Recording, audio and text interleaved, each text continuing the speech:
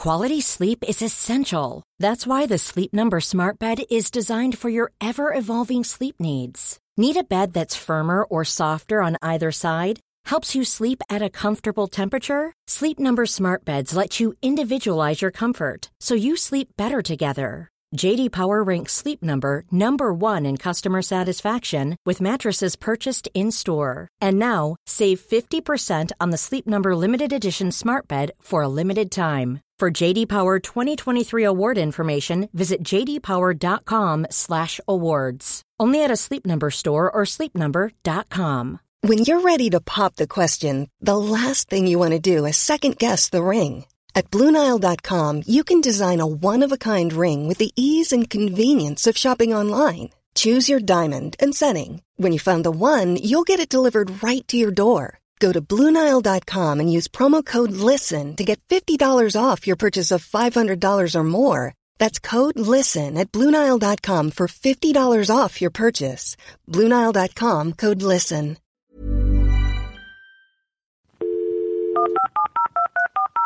This podcast is a Royfield Brown production. Find others on iTunes. All right. Yeah, Hello, this is a message from Terry and Rona, who are Archers and Dumpty Dum fans from Guernsey. Recently on our holiday at Pyramid Lake in Jasper, we recorded this for you. Dumpty Dumpty Dumpty Dum Dumpty Dumpty Dum Dumpty Dumpty Dumpty Dum Dumpty Dumpty Dum Dumpty Dumpty Dumpty Dum Dumpty Dumpty Dumpty Dumpty Dumpty Dumpty Dum. This is Dumpty Dum, the show about the reality docudrama that is centred on Ambridge in the heart of the Midlands. I'm the atmospheric medieval barn that is Robert Wilson, and with me I have the smelly scout hut that is... Lucy Freeman. And the last part of Linda's stage set, folks, is you. This week's Dumpty Dum was sent in by Kerry and Rona. Lucy, if any of our other listeners want to send in a Dumpty Dum or become a caller-inner, how can they do that? If you would like to leave us your thoughts or a plot prediction, sing us a Dumpty Dum, or describe a rival firm as disreputable and then recommend them, leave us a message on SpeakPipe via dumptydum.com or call us on 0203 031 3105. This week we need to thank Shambridge for her amazing voices, Mike Hatton for his character counts, Cosmo for his episode roundups.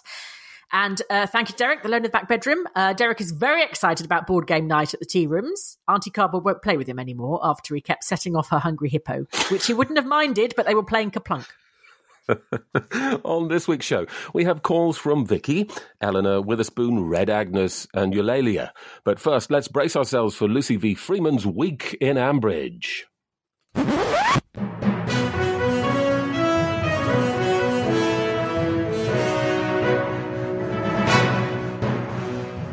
This week in Ambridge was all about games. Hannah playing nasty ones, Emma forcing people to play boring ones, and Jolene getting overly competitive at everyone's. But there was a bright spot. Thank God Johnny found out that Hannah and Tom were playing hide the chipolata.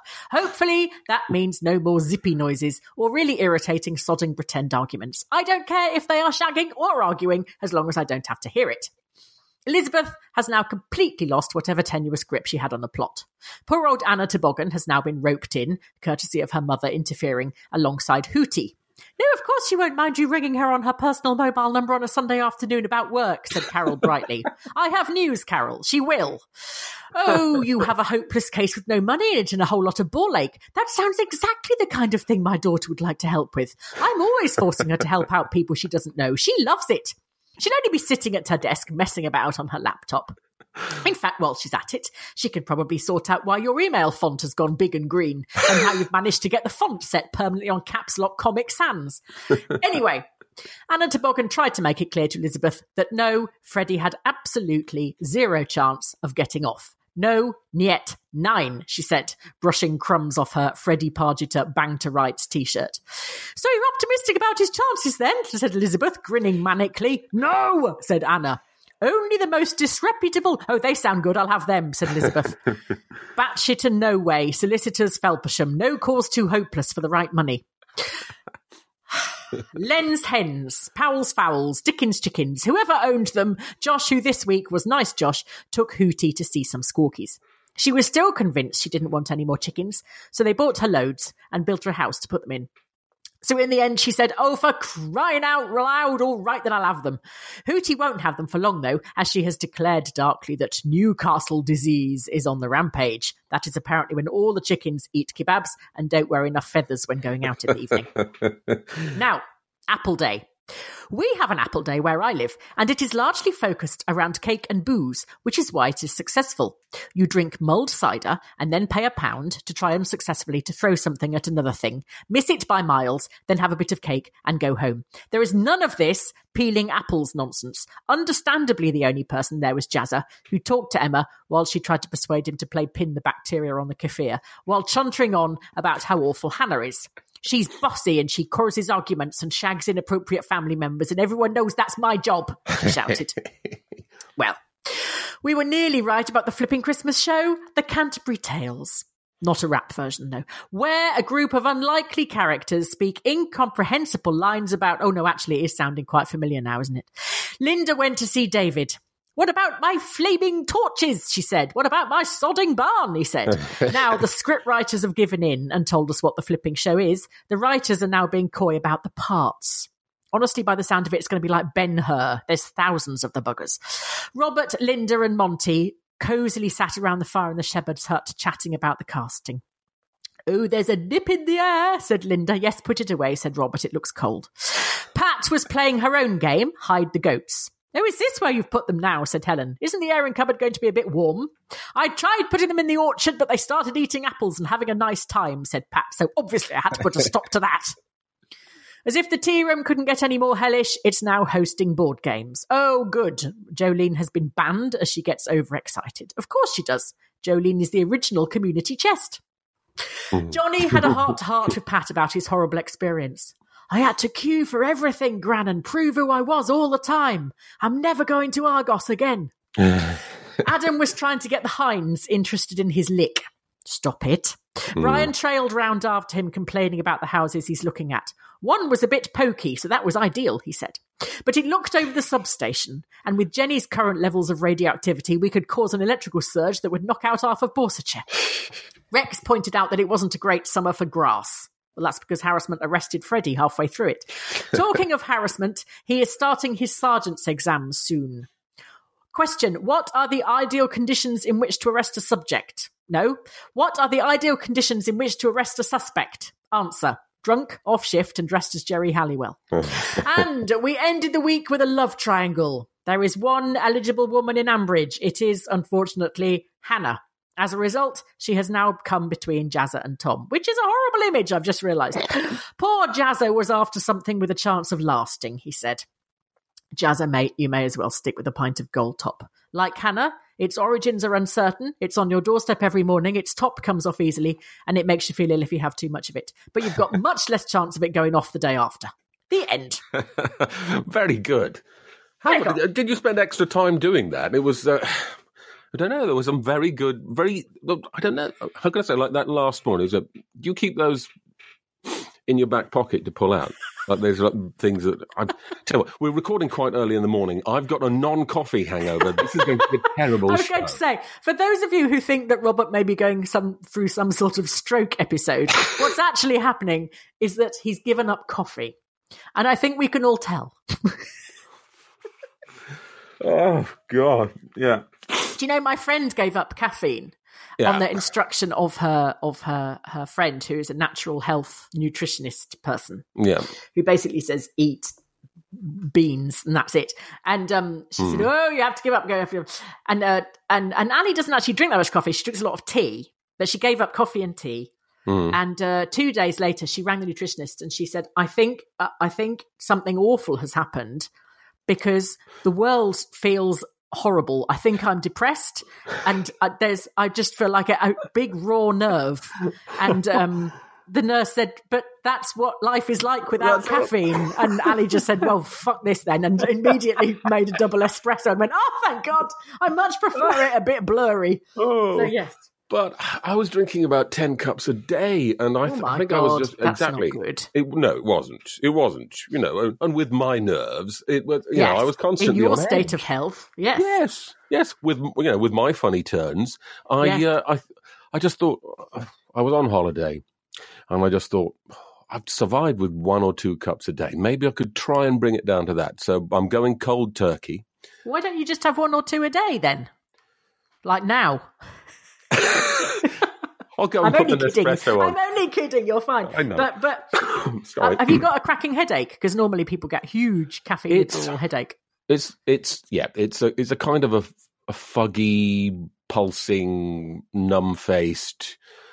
Numb-faced? Blimey. Yes. Well, kind of. Well, not quite, but it's. You're not having a stroke, are you? Can you smell toast?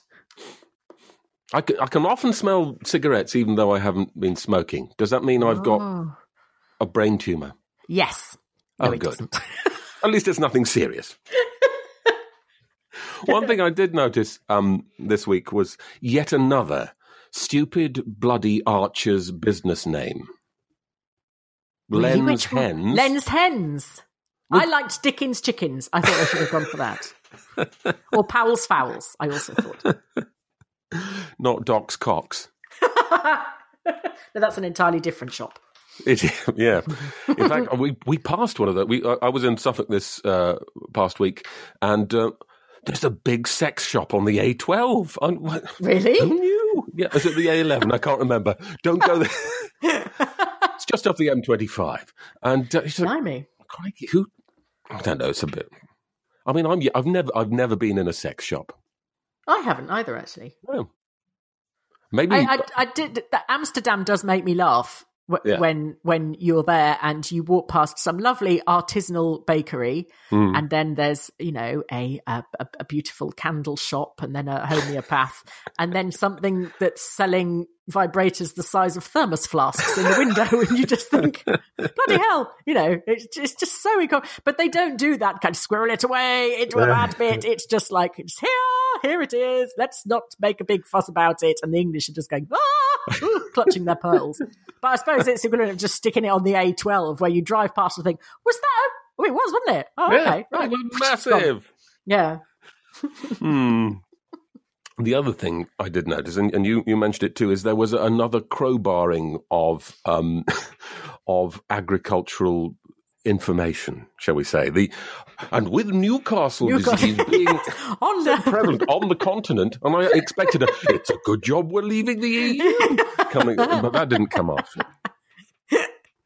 And everybody Googled those hens that she kept going on about, the Pekin hens. They are very cute, but as someone on Twitter said, well, the eggs are going to be they're not very good layers. The eggs are going to be the size of marbles, and you can't eat the chickens because they're the size of budgies. So what the hell is the point of them?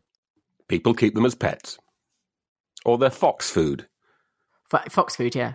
Yeah, definitely. If Josh gets hold of them, yeah. Exactly. Number three point I've written down here, because, Toby and Pip. Didn't I mention several times Toby and Pip, would get back together? And come on, this is the first stage. Yeah. So there we are. But we need him to die in a horrible accident so then she can get together with Rex. Okay, fair enough. That's what I think. All right. And the goats turned up again. I know. Oh, hello, you're back. Where have you been? Do you think they listened to the show? I know. Because we mentioned the goats a few weeks ago. Where are the bloody goats? There are goats. An insert. Was it an obvious insert? Helen goes, that's where you put them. As if, As if she didn't know. They've been ambling around the farm, It's like, where the hell are those goats? Like, not only are we wondering where they are, the rest of Bridge Farm are thinking, blimey, they should have turned up by now. It's ridiculous. I don't know. But didn't Appleday sound dismal? It just sounded like the most worthy, boring, It's because the Grundys weren't involved. Things are only worth going to in Ambridge, I think, when the Grundys have got something to do with it. Yeah, I mean, surely Appleday should be I was going to say, the Cider Club should have been... Bacchanalian and... Yeah. But the Cider Club should have been there in force. Nothing. One would have thought so. Yeah. Why weren't they then? Was there mention of why they weren't? Or was it I don't know. Nobody really talked about Appleday. Nobody was involved apart from Emma, who'd got roped into it. And that was it. Okay. I also want to know why no one ever asks Pat and Tony if they will be involved in the Christmas show. Well, obviously because they're a massive pain in the arse. Well, Pat is. Can you imagine? Yeah. It'd be too worthy, even for... I don't know. They don't, do they? Oh, you've set me thinking now. No, Never do. Well, maybe they will be in this year's. Yeah. And that's the secret that they're keeping. Well, as Kerry Warbis said on the Twitters, she said, who is going to watch this thing? Because everyone, no one left. And because they're all silent characters that will be watching it, the audience will be completely taciturn. There'll be stony cold silence. Not even allowed to clap if you're a silent character, surely. I did have a little giggle to myself, though, at the script writers. Oh, yeah. Saying it was a cracking script this week, I thought. When Robert said, "Oh, if only there was a silent party." Yeah. I thought, yes, hooray! Thank you, Nathan Booth. A little wink to the audience. I love that. Yeah, that was good. But the famous character in soap. Two characters in soap opera on radio spend 6 minutes choosing between different shades of white paint. Yeah, famous scene. But we've now got Robert and Linda looking at a cast list without saying anybody's names. Oh, that's a particular tour de force, getting those people involved. So what do you think of my choice for number 3?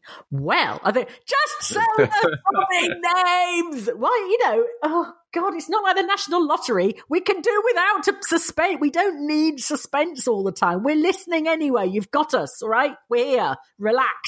For crying out loud. No one's going to tune in, gagging to find out who's going to play the bloody summoner. Oh, God. I don't know much about Chaucer's Canterbury Tales. I did go to see a version, I think it must have been The Wife of Bath, I can't remember. I was about 17. And it was it was in Middle English, and everyone was in a habit, and they were speaking funny. But surely they're not going to do the whole thing in Middle English, are they? Oh, I don't know. They might as well, because we're not going to listen. And as Kerry pointed out, no one's going to be there to watch either. So there we go. Yeah, fine. quite. It'll basically be all the villagers wandering around in Hessian talking to themselves. Exactly. While burning it down by accident. I did Middle English at university. Oh. In my first You went year. that long ago, did you? Well, yeah, exactly. It was contemporary literature then. It was and we did do a great deal about the Canterbury Tales and all the funny pronunciations and all that. Yes, and it came up in our English literature, my degree as well, I think. Yes. So although it did bring back some fairly interesting memories, I do remember thinking, oh, I would not pay to go and see that. In fact, I would pay to get out Not and see it. That. Yeah. Isn't it quite long as well? Yes, it's difficult enough to make it engaging with professional actors. Yes. I reckon Linda's going to write it to fit the characters, the actors, the people that she's getting to play the characters. So Justin will be the merchant. Mm-hmm. Alan will be the summoner, maybe. The Wife of Bath is either going to be Lillian or Jolene. Yeah. Who else? Who are the others? The Miller's Tale. I can't remember anything about the Miller's Tale. Kirsty Miller, maybe? Oh, that's inspired, Robert. Ooh. Well, that's why I'm here, you see. We will find out. And actually, there's more later from a caller in.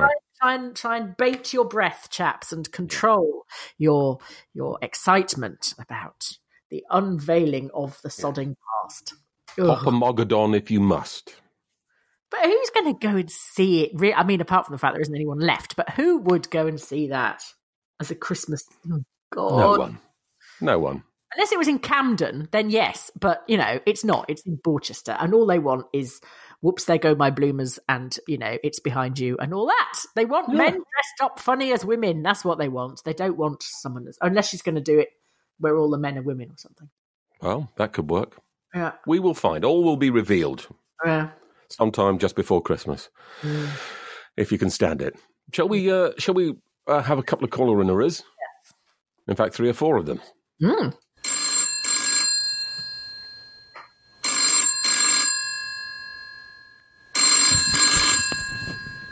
Hello, Ambridge 3962. First up is Vicky Cole. Hello everyone, it's Vicky Cole here. I wanted to say a particularly good podcast last week. I really enjoyed it, so thank you very much for that. I wish it was the sound of the Indian Ocean that you could hear on my recording. I think it must have been the ceiling fan. Have to have the fan on, otherwise it's so hot. I find I have about 2 minutes before the sweat starts trickling down my back and into the nether regions. So yeah, probably the fan. And I don't know if I've got it on now, so you probably can hear it again. It was a sort of mixed week in Ambridge, wasn't it? The first half of the week, so funny with Linda and the show, and the conversation between David and Linda just made me laugh out loud with the sort of rising panic as David just couldn't think of any way to fend her off. I absolutely loved that. Chaucer. I didn't do Chaucer at school. I don't know very much about it, so I don't know if anyone can recommend a good sort of cheat's guide to Chaucer. I do usually try and make sure I know what's going on with the production, so I watched Calendar Girls again, and I watched the very old film of Blithe Spirit, and it does, I'm sure it makes us appreciate it more. And if anyone can recommend a good Idiot's Guide to Chaucer, that would be great. Lovely young men. Josh is well known to be a selfish idiot, except this week he wasn't. He was nice to his granny, wasn't he, with the chickens and everything. That was quite touching. And Johnny is just an absolute sweetheart. I felt very sorry for him being sort of attacked by Elizabeth with all those questions, but of course it's understandable. And then the sort of second half of the week, it got quite dark and upsetting, didn't it? Elizabeth getting increasingly unbalanced, which again, it's understandable, but it's horrible to listen to. And Lower Loxley in trouble, perhaps. Yeah, it's not nice listening at the moment. And I did feel sorry for Jazza as well. Okay, love to everyone. Bye. Bye. Bye. Oh, yeah, not enough coffee. Sorry. Oh God, I'm going to have to give this up as a bad show, aren't I? And just have a big Nespresso or something. I guess the point to take out of that. I mean, I guess you what are those Cliff Notes things? You could buy a Cliff Notes book. The revision guides. Yeah. Yeah. For the Canterbury Tales, and you'll be able to gen up on it and know exactly what's going on, which will be more than 95% of the audience. And indeed the cast. Yeah. I think, I agree with you completely, Vicky, about Johnny. He seems to have more empathy and understanding and perception in his little finger than the rest of Ambridge really has all put together. He identified something was wrong with Elizabeth. He took steps to fix it. He made it worse. Yeah. He didn't make it worse. Well, because what she was imagining was probably worse. She was never going to swallow the fact, oh, yes, it's fine. Considering it's fine. Yeah, exactly. Who was it who said if you've survived public school? Yeah. Was it? Oh God! If you've, I can't remember who it was. If you've survived English public school, Jonathan Aitken probably, because he's done both. Yeah. And Jeffrey Arch. Yeah.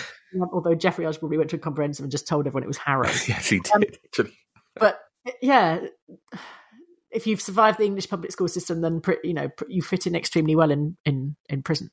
Anyway, but yeah, and he identified that how he'd handled Elizabeth the first time wasn't right, didn't sit well with him, and so he went to talk to Pat about it, and and then fixed it, went back again and said, I wanted to talk to you. He's very sort of brave, and he's got a great deal of integrity, which he definitely doesn't get from his mother. So, I don't know where that comes from, but he's a lovely chap, Johnny.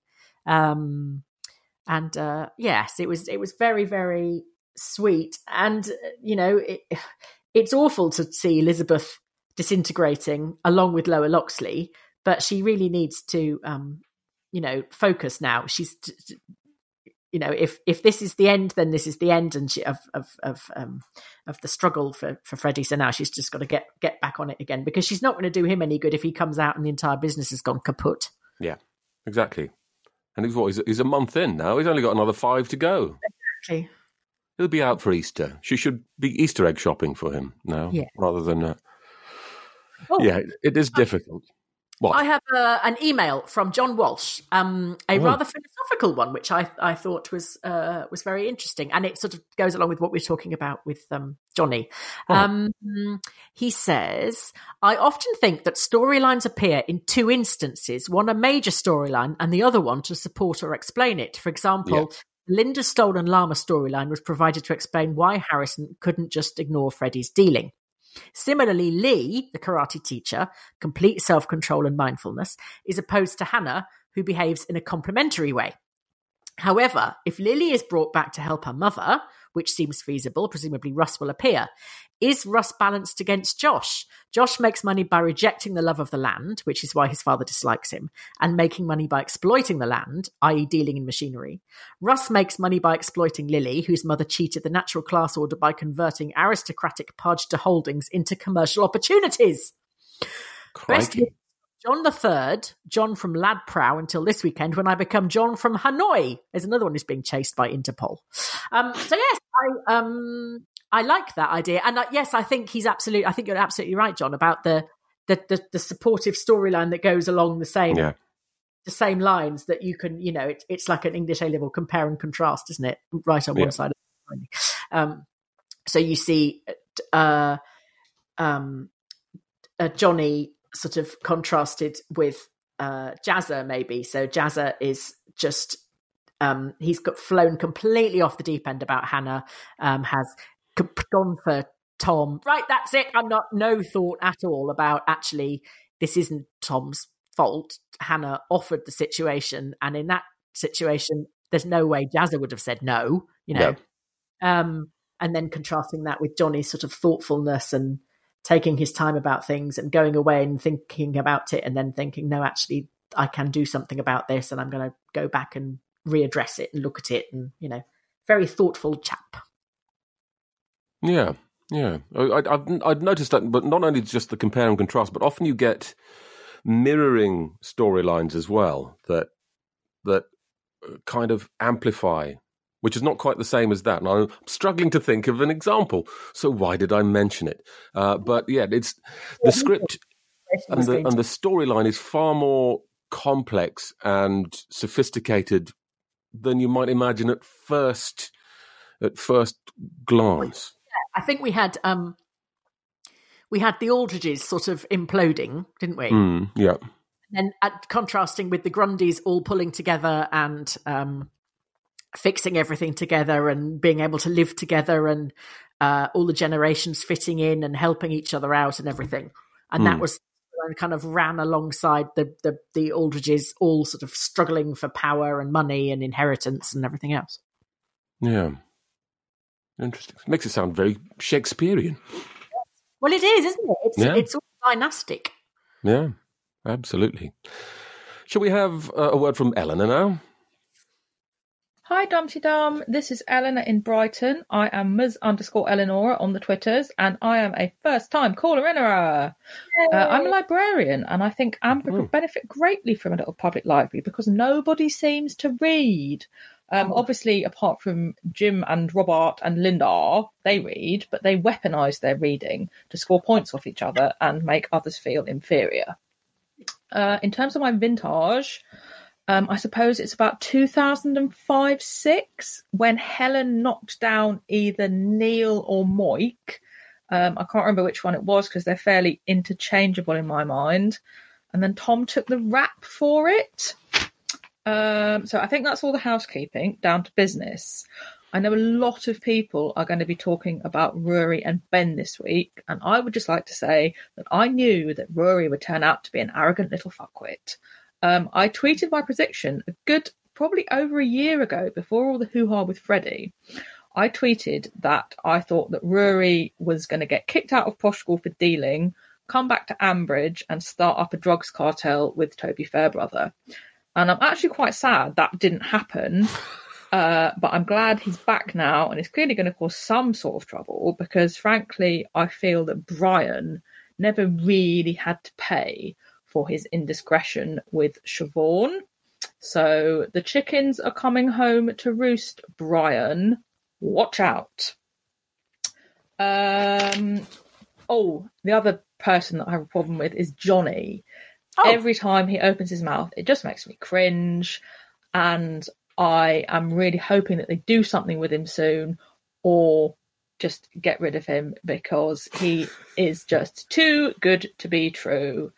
And I find him incredibly annoying.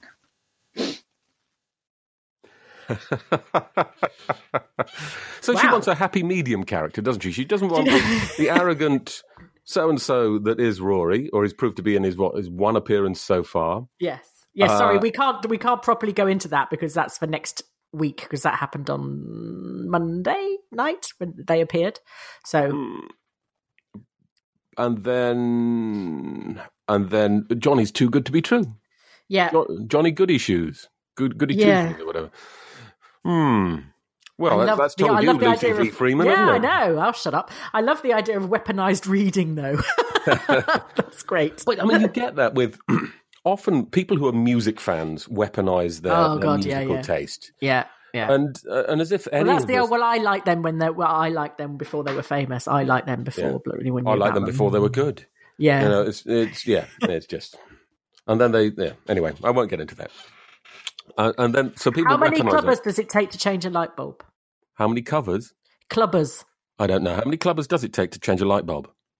None, because actually it was much better like it was.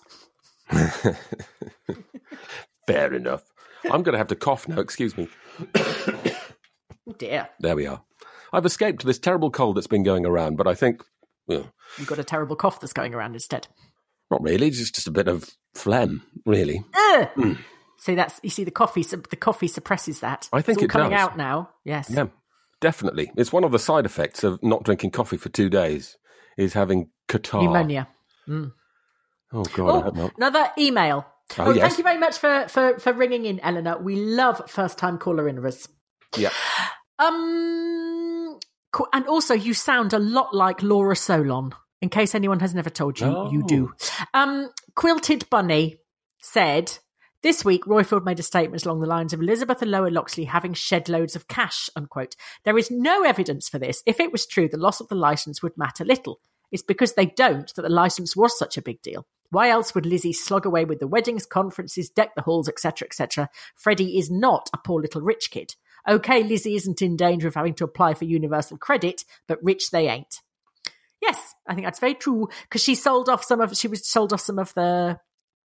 They were talking about turning some of it into a conference centre or building something, weren't they? So they're obviously not minted. I think it's more of the job for life stuff. Freddie is never going to have to, rely on a CV because he's always going to have, she'll always be able to find something for him to do, even if it isn't, massively well paid or something. They won't be cash rich, as in they won't have lots in the savings. They'll be probably, a little bit in the business account, because there has to be, because you've got turnover and then you've got wages to pay and all kinds of other things. And of course, they're capital rich, as in they've got lots of land and buildings. But they can't really sell that, can they? No. And also the upkeep of that is an absolute bloody fortune. I know. It's for old buildings take an awful lot of upkeep and an awful lot of dusting too. Yeah, it's quite interesting actually. In PG Woodhouse, sorry to bring it back to PG Woodhouse again, but they are every apart from the old in the sort of Lucy, concentrate. I am concentrating. I'm just trying hard to formulate what I'm going on about. That's all right. The older generation, like Bertie's aunts and uncles and everything, their homes, their stately homes that they live in are all completely fine and they love them and everything. But the younger generation are desperately trying to get shot of their big houses. Yeah. A lot of the plots are all about trying to flog off some, ghastly, great big, Hammer House of Horror that you've inherited, that you're having to pay massive tax on, property tax. And it's quite interesting that it's that the new generation are just seeing this kind of this is sort of before the First World War stuff, that they're seeing these houses as a massive hindrance rather than anything beneficial. Yeah, it's a common complaint, isn't it? That this kind of owning this kind of property is not only you have a duty, but it's quite a burden as well, isn't it? Yeah. Although it is difficult to feel sympathy. Yeah. When obviously half the country's living in rented accommodation, or hasn't got a house or whatever, or not the house they would like. That someone's got 48 bedrooms and can't heat them, and you sort of think, really, is there not a simple way we could go about addressing both these issues? But life isn't that simple. No, sadly not. Witherspoon now. Greetings, Lucy, Roifield, Millie Bell, Yoko Bear, and all Dumpty Dummers around the world. It's Witherspoon and Angus Haggis here. If this podcast is going out live on Halloween, then it's my 60th birthday. Hurrah! Aww. I wonder if anyone from Ambridge is going to pop around without calling or texting first, with birthday card in hand. Okay, on to business. It was the week of Linda in Search of the Perfect Wife of Bath and other Canterbury characters, Elizabeth slowly falling to pieces, and Jill and Josh bonding over chickens. Didn't they used to bond over bees? But I'm a little worried about Johnny. First, there was a small incident last Sunday when he was playing Pin This Maggot on the Apple, or whatever the heck that game was. I gather he did rather poorly at it and wanted to post a photo on Instagram to show the world how inept he was. He does always seem to want to bathe in his inadequacies, and I think we haven't seen the last of this issue. That day, Johnny went from the Apple Festival to catching Tom and Hannah in the act. I do wish we actually heard him coming in on the moment of in flagrante delicto, as Jim would say. Later in the week, Johnny betrayed the confidences of first Tom and Hannah. I forget whether they actually swore him to secrecy, but I imagine they would have. And then of his once again best mate, Freddie. As a result, he got Jazzer all riled up and submarined his and Tom's friendship, and then upset Lizzie even more.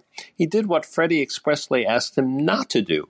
He easily could have sugarcoated Freddie's experiences in jail and not gotten all Hamlet-esque on us. Should I tell her or shouldn't I tell her? Then he goes and recounts the worst possible interpretation of life behind bars. Lizzie was worried anyway, but now she's really, really worried. Johnny did her no favors, so remind me not to tell Johnny any of my secrets. Talk to y'all soon. Well, there you are. I didn't think he did make it that much worse, really. Because she wouldn't... What Pat was saying, I thought was right, which is if your child doesn't tell you what's going on, what you imagine is far worse than what is actually going on most of the time. Yeah. And for Johnny to have just... I mean, Elizabeth obviously was completely out of order, sort of harassing him and saying, tell me, so was he more or less happy than he was before? If he wasn't in prison, do you think he would have been happy? It's impossible to answer. And Johnny ended up saying, considering he's in prison, he's all right.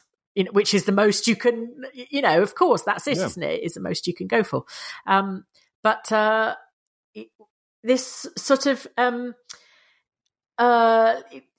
because he was oblique, it made it worse for Elizabeth. And then when he actually said, no, he is in a bad way and he has dreams and he wakes up and he remembers where he is and then he's miserable. But that's exactly what Elizabeth would have expected. So there's something kind of quite comforting that you think, well, okay, he's having a terrible time. Fine. That's exactly what I thought he would be having. There is something to be said for the, at least I know the truth. Yeah. Because what you imagine is worse. Work with that, yeah. Yeah. And like I said, it's only another 5 months of feeling miserable. And, we've all had a miserable 6 months, for God's sake, in our lives. Yeah, definitely. We've got another miserable 6 months ahead of us. Probably. Aww. Probably another miserable decade. Who knows? Enough of the politics. Yeah. I can see what Witherspoon's saying, but you can't expect someone because Johnny's is quite an honest person, and he wears his heart on his sleeve, and it would be difficult for him to as Witherspoon put it, sugarcoat the truth, because the truth is the truth to him, and he has to express it, I guess. Yeah. Yes,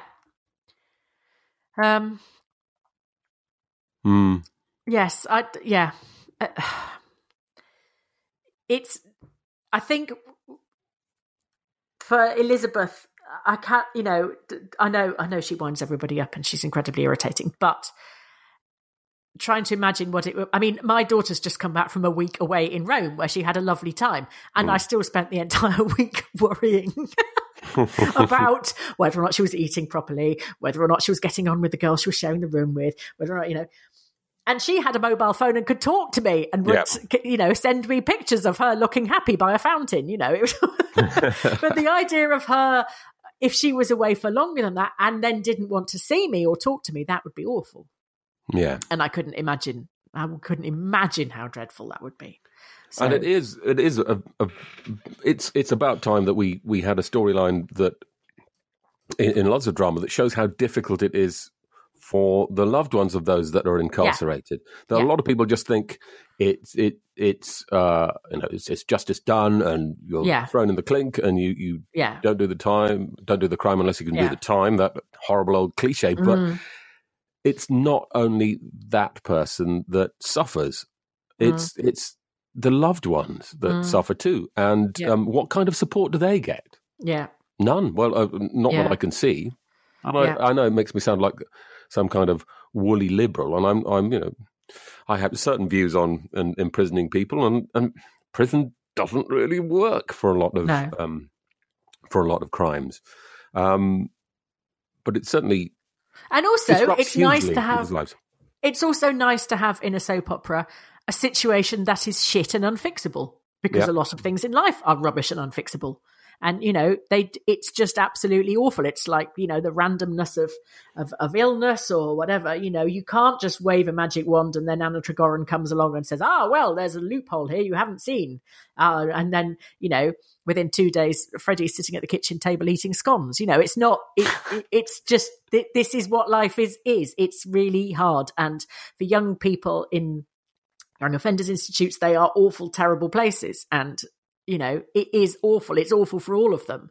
But I thought what was ironic was Elizabeth going, and I'm probably going to piss some people off by saying this, but sod it, let's do it anyway. When she said, well, the thing is with Freddie, you see, it's because he hasn't got a father. And I thought, how many of the boys in there haven't got a father? Yeah. That's, if that applied, if that was a genuine reason, Elizabeth, 3/4 of the prisons would be I'm not suggesting that any here I go.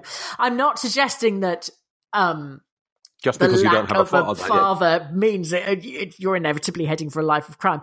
But absent fathers there is a huge link between absent fathers in certain circumstances and young offending with boys, in particularly with young boys.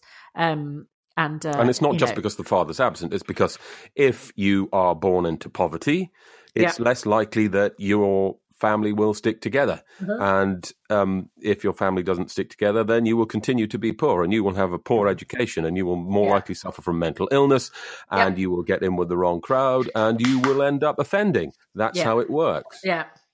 But it's not all free will. No, and Elizabeth's kind of naive assumption that... but surely if people just realised that, if people just realised that Freddie's father's died, that explains everything. And you think, well, no, it doesn't. It explains some things, but not everything. No. And also, if it was a genuine reason, it would be used countless times, and the jail, the Young Offenders Institutes would not be as overflowing as they are. But that's something to do with sentencing anyway. Yeah. Right. We have another email. Okay. Is Prison Reform Hour done then? Sorry? Is Prison Reform Hour done? Yeah. Good. Hour? Was it an hour? Probably was. This is from Claire, who says she's a first-time e-lailer. She was going to ring in, but she's hurt her throat, so she can't. Yeah. The first episode of The Archers I listened to was the night that Helen stabbed Rob. Bloody hell. Crikey. Which unfortunately makes me a titchy knob, but was also a hell of an introduction to our beloved docudrama. I spent the first few months trying to figure out who on earth everyone was, as they all sounded the same to my untrained ears. To some of us who have trained ears, they still all sound the same. But anyway, Jill was Peggy, Justin was Oliver, and the Grundys all merged into one. However, with the help of BBC Archer's site, I was able to read up on all the characters and familiarise myself with their history and storylines. Since I started listening, a lot has happened in my life, including an engagement, a wedding, and various stresses. None of this more so than when my father-in-law suddenly passed away. Oh. In true English style, I got up and got on with the job of looking after my husband and his mum and sister, which was all fine until the stress and trauma of the whole situation came crashing down around my ears about 18 months ago. I was at a very low point, but one thing that cheered me up was having your podcast to listen to every week. You always talk about how Dumpty Dum is a community, and although until now I have not been an active member, I cannot express to you and all the fabulous contributors to this podcast enough how much you have helped me through some very challenging times. You give me something to look forward to each week, and that is a wonderful thing. Oh, last week I had to have a small operation on my abdomen and I'm recovering well, but I'm suffering from a bruised pubis, or as it should now be known in medical terms, a Robart. There we go. Oh. And she said, I hope I speak for the other listeners when I say you bring joy to us on a weekly basis, and that is a wonderful thing. Isn't that lovely? It is. Roifield forwarded that onto us both. And I have to say, I did have I had something in my eye. I was reading it, so I couldn't really. Thank you so much. You've no idea how much that means to every one of us that take part in this show, however small or this ridiculous charade. Yes, this ludicrous escapade. Escapade. That's good. Yes, I like having an escapade. You know what? It helps us through our rough times too, and letters like that mean an awful lot. And and the more my pubis is mentioned in public, because it has been mentioned in Birmingham Town Hall apparently, the better. I love the fact that you've now got an entire area named after you. It's not even a condition. It's a whole thing. You and your bruised pubis, you fool. It's doing very well at the moment, thank you. Is it? I don't want to know. It's not been ill affected by the lack of caffeine then, your pubis. It's coping, is it? Not yet. Okay. It's been up all night. Well, normally, because caffeine's a diuretic, you see, so maybe if you drink less caffeine, you won't be up in the night. Well, that was one of the reasons. I mean, he was. Oh, were you doing the old man shuffle? Well, no, not necessarily at night. But get up, it's no good. I can't sleep through it. Drinking, if you drink 10 cups of coffee a day and then you go for a couple of pints at the pub and you break the seal, it's known as breaking the seal, and then you're up every 5 minutes. So but that's not the only reason. Okay. Not the only reason. It's never a good thing to give up anything that you're doing too much of, I think, every so often. You just you have to give it forever, just give it up for a bit. Yeah. See if I can. Prove it to myself that I'm not totally addicted. Yeah, very good. The only thing you shouldn't give up is the Archers, obviously. No, yes. Quite right. That would be wrong. Have we got any more calls? We have. Red Agnes. Oh, lovely. Yes. Hello there, Red Agnes from the Northwest here. Can I just say how much I enjoyed the episode with Snot and the mention of Dexter the Pussycat. I've got a pussycat that also does the same thing, so I'm hoping he'll stay out of the room today. Right, here goes. Elizabeth, what a pain in the arse. Her family are so unconscionably dull that it takes Johnny to spot that she's lost the plot. Don't think so. This week, Linda just played a blinder. New word, gallimaufry. That's nothing to do with Doctor Who. I had to look it up in the dictionary, and I couldn't even spell it. Anyway, loved her idea of the accents marking you out as an outsider. In Ambridge, nobody's got a proper accent. There's nothing resembling standard Ambridge-ish. As for Josh, his solution to anything, including disemboweled hens, is to splash the cash and get everybody else to fix up your mess. She probably won't want them, but it won't matter because Josh has already decided they'll be good for his own business. Ruth and David should be pleased that their small holding is not going to support the next Philip Green, because there aren't enough people, there aren't enough jobs to go around in Ambridge anyway, so it's never going to cover them all. And besides, when Pipette Grace Fairbrother Archer's name becomes public, there'll be another disemboweling from Hootie. By the way, don't mess with the Jazzmeister. We all love the Jazzmeister. Don't forget he's a pig whisperer, so Hannah and Tom need to be really careful of the mad hogs who may turn up in a feeding frenzy and kill the pair of them. Right, plot prediction. Again, going back to Elizabeth, because we can't avoid Elizabeth. This is my prediction. They're looking for a procedural impropriety. Surely the arrest... And then she was cut off because it took 2 minutes. But surely the arrest... I think yes. The arrest, as mentioned in the opening monologue, could be... But all you've got to do is be read your rights, haven't you? Yeah. And he was, probably. Yeah. And anyway, that would have been identified by now, I think. Yes, definitely. Can I just say, Red Agnes, that in my head, you look exactly like Maxine Peake. Mm-hmm. Because doesn't she sound like her? Don't you think? Is that Northwest accent, that kind of... Yeah, Lancashire? But there's a particular way that she speaks that really reminds me of Maxine Peake. So in my head, that's exactly what Red Agnes looks like. I know, as she said, Johnny's identified what's going on with Elizabeth, and everyone else seemed, David just seemed to be blithely unaware of the fact that his sister was sort of slowly falling to bits. Yeah. And I think Jill kind of did the wrong thing with the right intentions and sort of said, oh, just jolly her along and tell her it'll all be all right, which they are all doing, except no one's noticing that the business is falling to bits around her ears. But why? I mean, she's not the only... So the issue with Lower Loxley is that Lizzie would have her eye on everything. Yeah. And she isn't, so no one's doing anything. Yeah. But you'd think that the team, if it's a good team, they would pull together and do that anyway. Yeah. Clearing up litter, which was mentioned. I think she's doing that really annoying thing where you will know this because you sort of run a team of people. When somebody, you've either got to say, I cannot deal with this. I am going to be off. I'm taking this as some sort of compassionate leave. I'm off for the next 2 weeks. But somebody who's half there is even worse because they think they can do it, and at the time they have every intention of doing the thing that they've said they're going to do. And then you say, did you do it? And they go, oh, shit, no, sorry.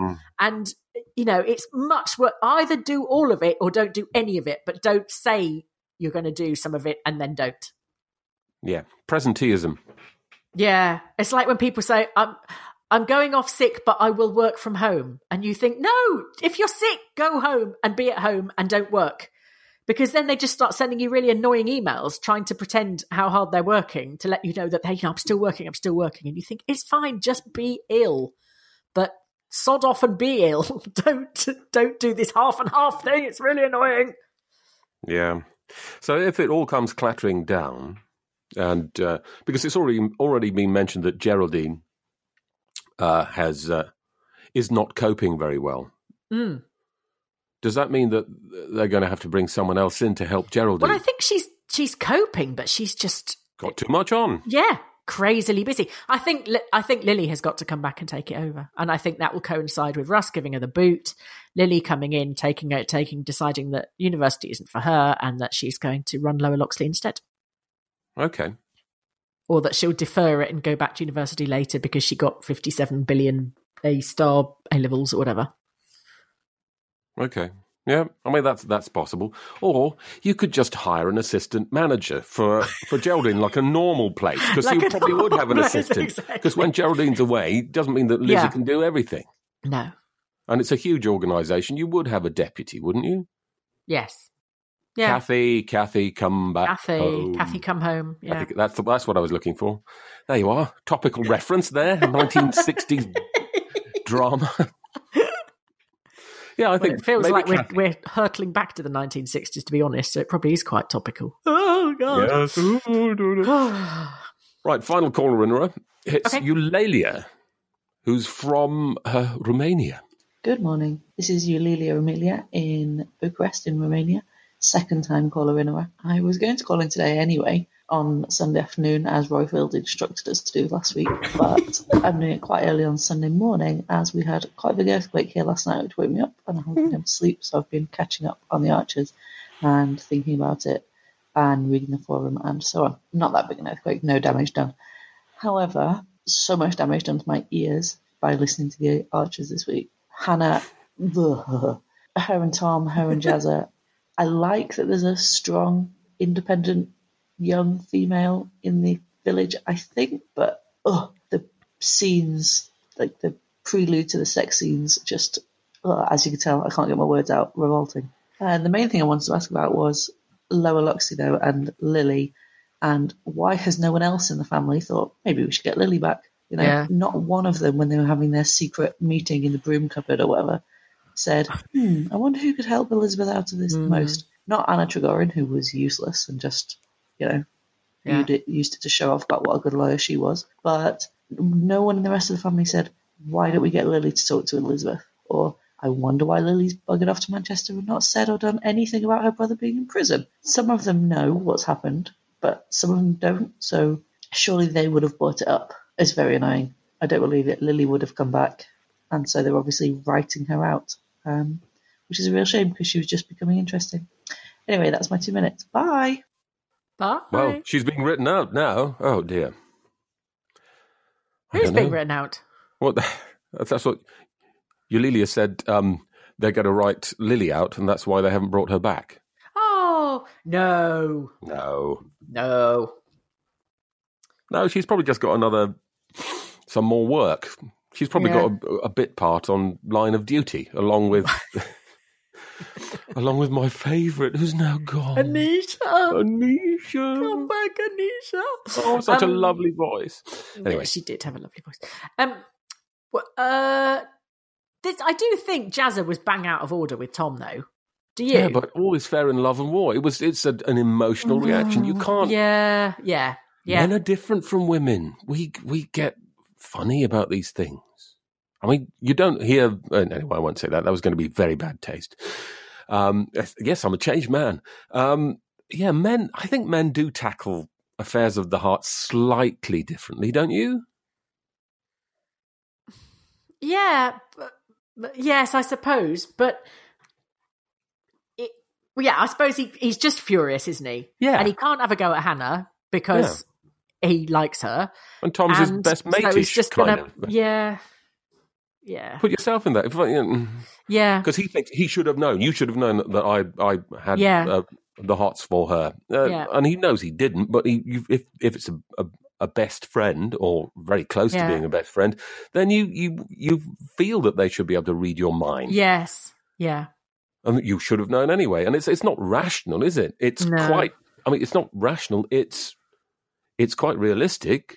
I had a very similar thing happen to me, and it was I'd been to New York, and I was staying with one of my friends' girlfriends and her cousin. Yeah, and I was completely innocent about this. And there was a sofa and there was a bed, and my friend, the woman, and I slept in the bed together. But when my other friend found out about it, he immediately thought something was going on, and he didn't speak to me for 2 years. No. Yeah. I mean, when he eventually we spoke to each other, and he apologized and said, "Yeah, no, I was just being I can't use the word, but the only word we don't use here." He said I was being one of those, and I said, "Look, it's all water under the bridge. It's not worth worrying about. Yeah. But at least we're talking to each other now." But that was horrible because I knew it was completely innocent, but he was furious with me. Right. Yeah. Well, if I suppose if Jazza wants to go around, weeing up women and making them his property, then I suppose he's picked the wrong woman, hasn't he? Really? I don't know if he wants to make them property. No, but all that kind of and then just assuming, Tom's taken advantage of her, rather than actually this might be something she's chosen. Well, yeah, she has chosen that. I mean, she suggested it. Yeah. But wasn't that after initially Tom suggesting that they go out for a date, and then she turned Tom down? Yeah. Initially. Yeah. Yeah. And everyone thought... Or she's going to be trouble, that one. Oh, yes. Well,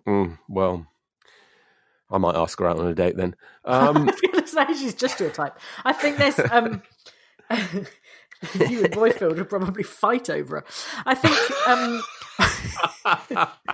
Well, there you are. Isn't that life imitating art? She's caused trouble with Neil. She's caused trouble between Emma and Ed. Mm-hmm. She's caused trouble between Jazza and Tom. She's caused trouble between Tom and Helen, I think. She likes a triangle and she likes to be in the middle of it. Oh, my God. There are people like that. I just thought people want life to be as simple as possible. No, triangle people are really common. I don't know. You're right. Yeah, I'm just thinking, why are people like that? I mean, come on. Life's hard enough as it is. Actually, in my experience, it's usually people who are doing it because that they usually, in my experience anyway, and everyone will go, but it's often only children who are like it because it reminds them of a very familiar situation of growing up. My mum said this, but Dad said I could do it. Yeah, and also feeling jealous when you have mum to yourself and then Dad comes home and mum disappears with Dad and you think, oh, so I've lost then. So you recreate triangles everywhere. Oh my God! Okay, right. I see it quite a lot when I do some training work. I see it quite often. You can often spot people that are triangle people. And they'll either say, oh, I'm one of three. And you think, oh, there's a surprise. Or they say, I'm an only child. And you think, oh, okay. And it's, and they're usually the people that get in between a manager and a manager and a member of staff, or, there's two managers and they'll kind of set them off against each other and stuff like that. God. Anyway, when you think of Hannah, you have to think of her as like that Quality Street, the triangle in Equality Street, the green. Okay. Not the penny toffee that nobody likes. I like the penny toffee. Do you? I do. You can save all yours for me. Okay. I don't like them. Well, with the state of my teeth, you can have all my Hannah triangles. All right, I've had enough of triangles. I prefer the purple one with the nut in it. I do. That's a whole other problem, Robert. Oh, quite possibly. You're stuck between a triangle and a nut. Oh, jeez. That is very true. I can name the nut and I can name the triangle. We'll talk off air about this. Ryan Reynolds here from Mint Mobile. With the price of just about everything going up during inflation, we thought we'd bring our prices down. So to help us, we brought in a reverse auctioneer, which is apparently a thing. Mint Mobile Unlimited Premium Wireless. How to get 30, 30, bit to get 30, bit to get 20, 20, 20, bit to get 20, 20, bit to get 15, 15, 15, 15, just $15 a month?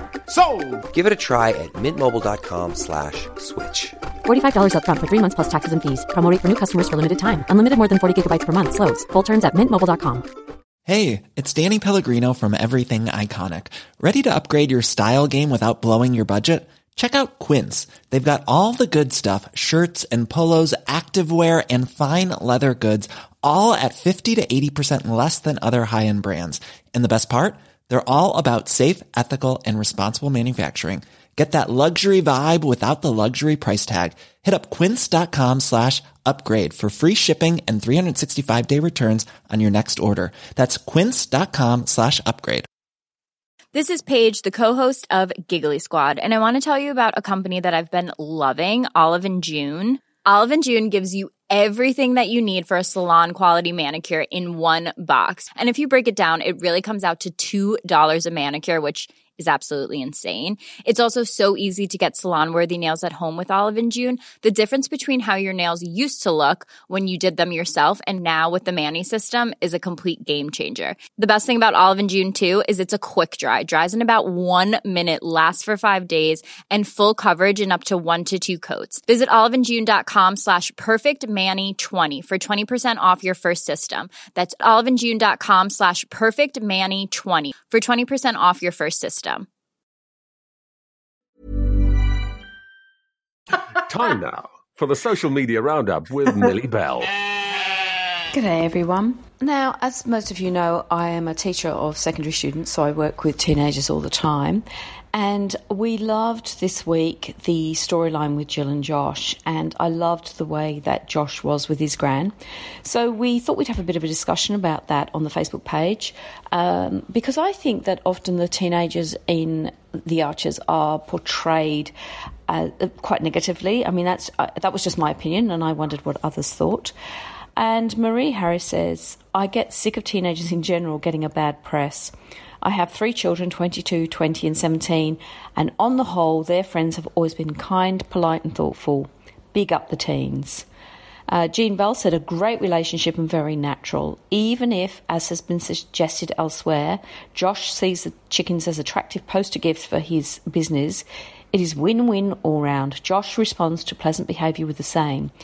When he talks to his dad, he reflects back what he gets. Great insight there, Jean. And Denise Ann Smallwood did say, I'm sorry to be a downer, but Josh seems to do favours for others that will soon benefit him. This is no reflection on teenagers, ours at 15 and 18, but just an observation of Josh's behaviour in the past. And Fiona Siobhan Powell said, I know for my own part that a grandparent-grandchild relationship is precious. A real connection can be established that is sometimes missed in the teen years between parent and child. It made me wonder how Jill didn't have that same understanding with Freddie and Lily. Mind you, I've always had time for Josh. I think he's dismissed too often by David and Ruth. And Fiona, I think you're absolutely right. You've got to wonder how Freddie and Lily don't have that relationship with their gran as well. And I think that thread in particular for me demonstrated how much insight our listeners have. We also discussed the fact, well, this was me saying for a largely middle-class, smallish village, Ambridge does seem to have an unusually high percentage of residents who have seen the inside of a prison cell. Or have I completely lost touch with English village life? Well, I can tell you now that looking at the comments, I think I never was in touch with village life, and that's fair enough because I was brought up very close to London and I don't have a lot of experience living in a small village. But Darren Shepherd said, I live in a very similar village and I know of 2 people and there's loads more people I don't know, which surprised me. And then people started remembering other people that had done time. There was Tom Forrest, as Anne Liddon reminded us. Tom Forrest maybe killing the poacher. He got off, though. I'm not sure whether he was remanded in custody. And Gil Jennison said, didn't Nelson Gabriel do time? And I'm sure he did. But Graham Ward said it's actually still pretty crime-free compared with Albert Square, which, of course, is not a small village, but is a small area. And then Phil Parks said it depends what kind of village. Robert Brun said, I grew up in a much smaller village than Ambridge, and the postmaster shot his wife. Bloody hell. For goodness sakes. Obviously, I am completely out of touch, so thank you, everyone, for bringing me up to speed with that. I'm going to Scotland at Christmas. I'll be much more... I shall be very careful while I'm in a small village up in Scotland, I can tell you, and it is a very small village. And then our last discussion of the week was about Lizzie. And John Kelston Merritt said, I wonder what our reaction would be if this was Clary in Lizzie's situation. And I think he's making the point there that, Clary's not in the same, I guess, class as Lizzie, and would we think differently? So that was interesting and really made some of us think. And Kerry Jane said, for goodness sake, she needs to face up to the fact that Freddie has broken the law, almost killed someone and been caught. He has been punished according to law, and what she needs to be doing is keeping her business going so there's a home for him to come back to, and also look into his future. What will he do when he gets out? I'd suggest she needs some sort of counselling, not from her siblings, to help her deal with her feelings. Does anyone remember if she had grief counselling after Nigel died? Maybe if she had, she wouldn't have made such a mess of parenting the kids. Ooh. I'm not a psychiatrist, and maybe Witherspoon could tell me if I'm right or wrong. Well, I think my gut feeling, although let's remember I was very wrong about crime statistics in small villages, but my gut instinct is that, like Australia, counselling and psychological support is not really as popular and utilised as much as it is in America, so I'm guessing not. Nick Mack said, poor Lizzie may ask, she's just avoiding the truth. And Fiona Crawford said, it's sad that she's surrounded by family, but they seem to be oblivious to how she's feeling and her crumbling business since the siblings meeting. What have they actually done to help her? So lots and lots of discussion there. And we also finished up our week with starting to think about whether we've ever pursued an interest, despite the fact that everyone else is telling us not to. Thinking of the fact that Lizzie's going ahead with this despite so much counsel reminding her that this is probably not conducive to a good outcome. So another great week. Really loved looking after the Facebook page this week. And of course next week you will be in the capable hands of Yokel Bear, and Witherspoon. He drops in from time to time. So if you'd like to get involved with us, then please go onto the Facebook site and look up Dumpty Dum, the Archers Fan Podcast, and start chatting to us. But until I speak to you next, hooroo. Thanks, Millie Bell. Lucy, would you like to hit us with some tweets of the week? Yes. Marvellous. Peggy Woolley. I can only presume that Linda Snell performs amazing fellatio. Why else would Robert be so patient with her? For those of you who are listening with children, fellatio is pasta. Dominic Young. Sounds about right for a session with Tom. 3 creaks, then the sigh, the thank you, and the sound of gentle sobbing. And they're not tweets of the week. What's the tweet of the week going to be like? Archer's listener. Here I have to do my call on my my Middle English. One nut April with his sure as suitor, the Doctor of Marcher hath said to the rooter, will Tristram Hawkshaw give ye Linda the booter? John Reed. Emma saying, I've been roped in to help with a board games night next week at the tea room. Scrabble, Risk, and that's not my chutney. And tweet of the week is Jam Spangle, who had Anna Trigorin saying, when it comes to reasons for appeal, Elizabeth, you've only got 2. Jack and shit, and Jack left town. Oh, dear. Why are our listeners funnier than us? I don't know. It's depressing, isn't it? I know. They must have more time on their hands. I know. They must. But if you'd like to make us more funny, why not go along to patreon.com/dumptydum and become a patron? The more you send, the funnier we'll get, I promise. Yeah, exactly. It costs you a couple of quid a show, something like that, and it really does help put towards all the software kind of stuff and large gold microphones that Lucy and I use to record the show. My earphone Robert's padding caffeine is habit. Oh yeah, my former caffeine habit. I don't know what could I take up instead of caffeine. Crack. Okay, fair enough. I need to buy a new crack pipe. So go to Patreon. Can we get away with that? Probably not. Go to patreon.com and become a supporter. We do really appreciate all the help we get. Yes. And we do mention you from time to time when we've got a list long enough. And we really, really, really appreciate it. Thank you very much. Remember, to get in contact, you can send us a voice message via SpeakPipe on the website or call 0203 031 3105. That's 0203 031 3105 to leave a message.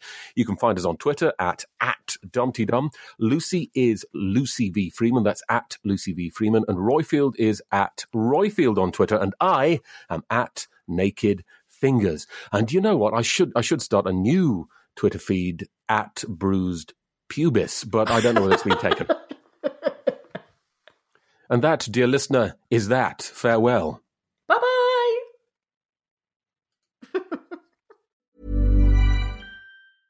Hey, it's Paige DeSorbo from Giggly Squad. High quality fashion without the price tag. Say hello to Quince.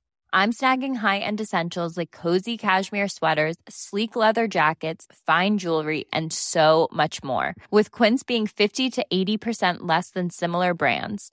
And they partner with factories that prioritize safe, ethical, and responsible manufacturing. I love that. Luxury quality within reach. Go to quince.com/style to get free shipping and 365-day returns on your next order. Quince.com/style.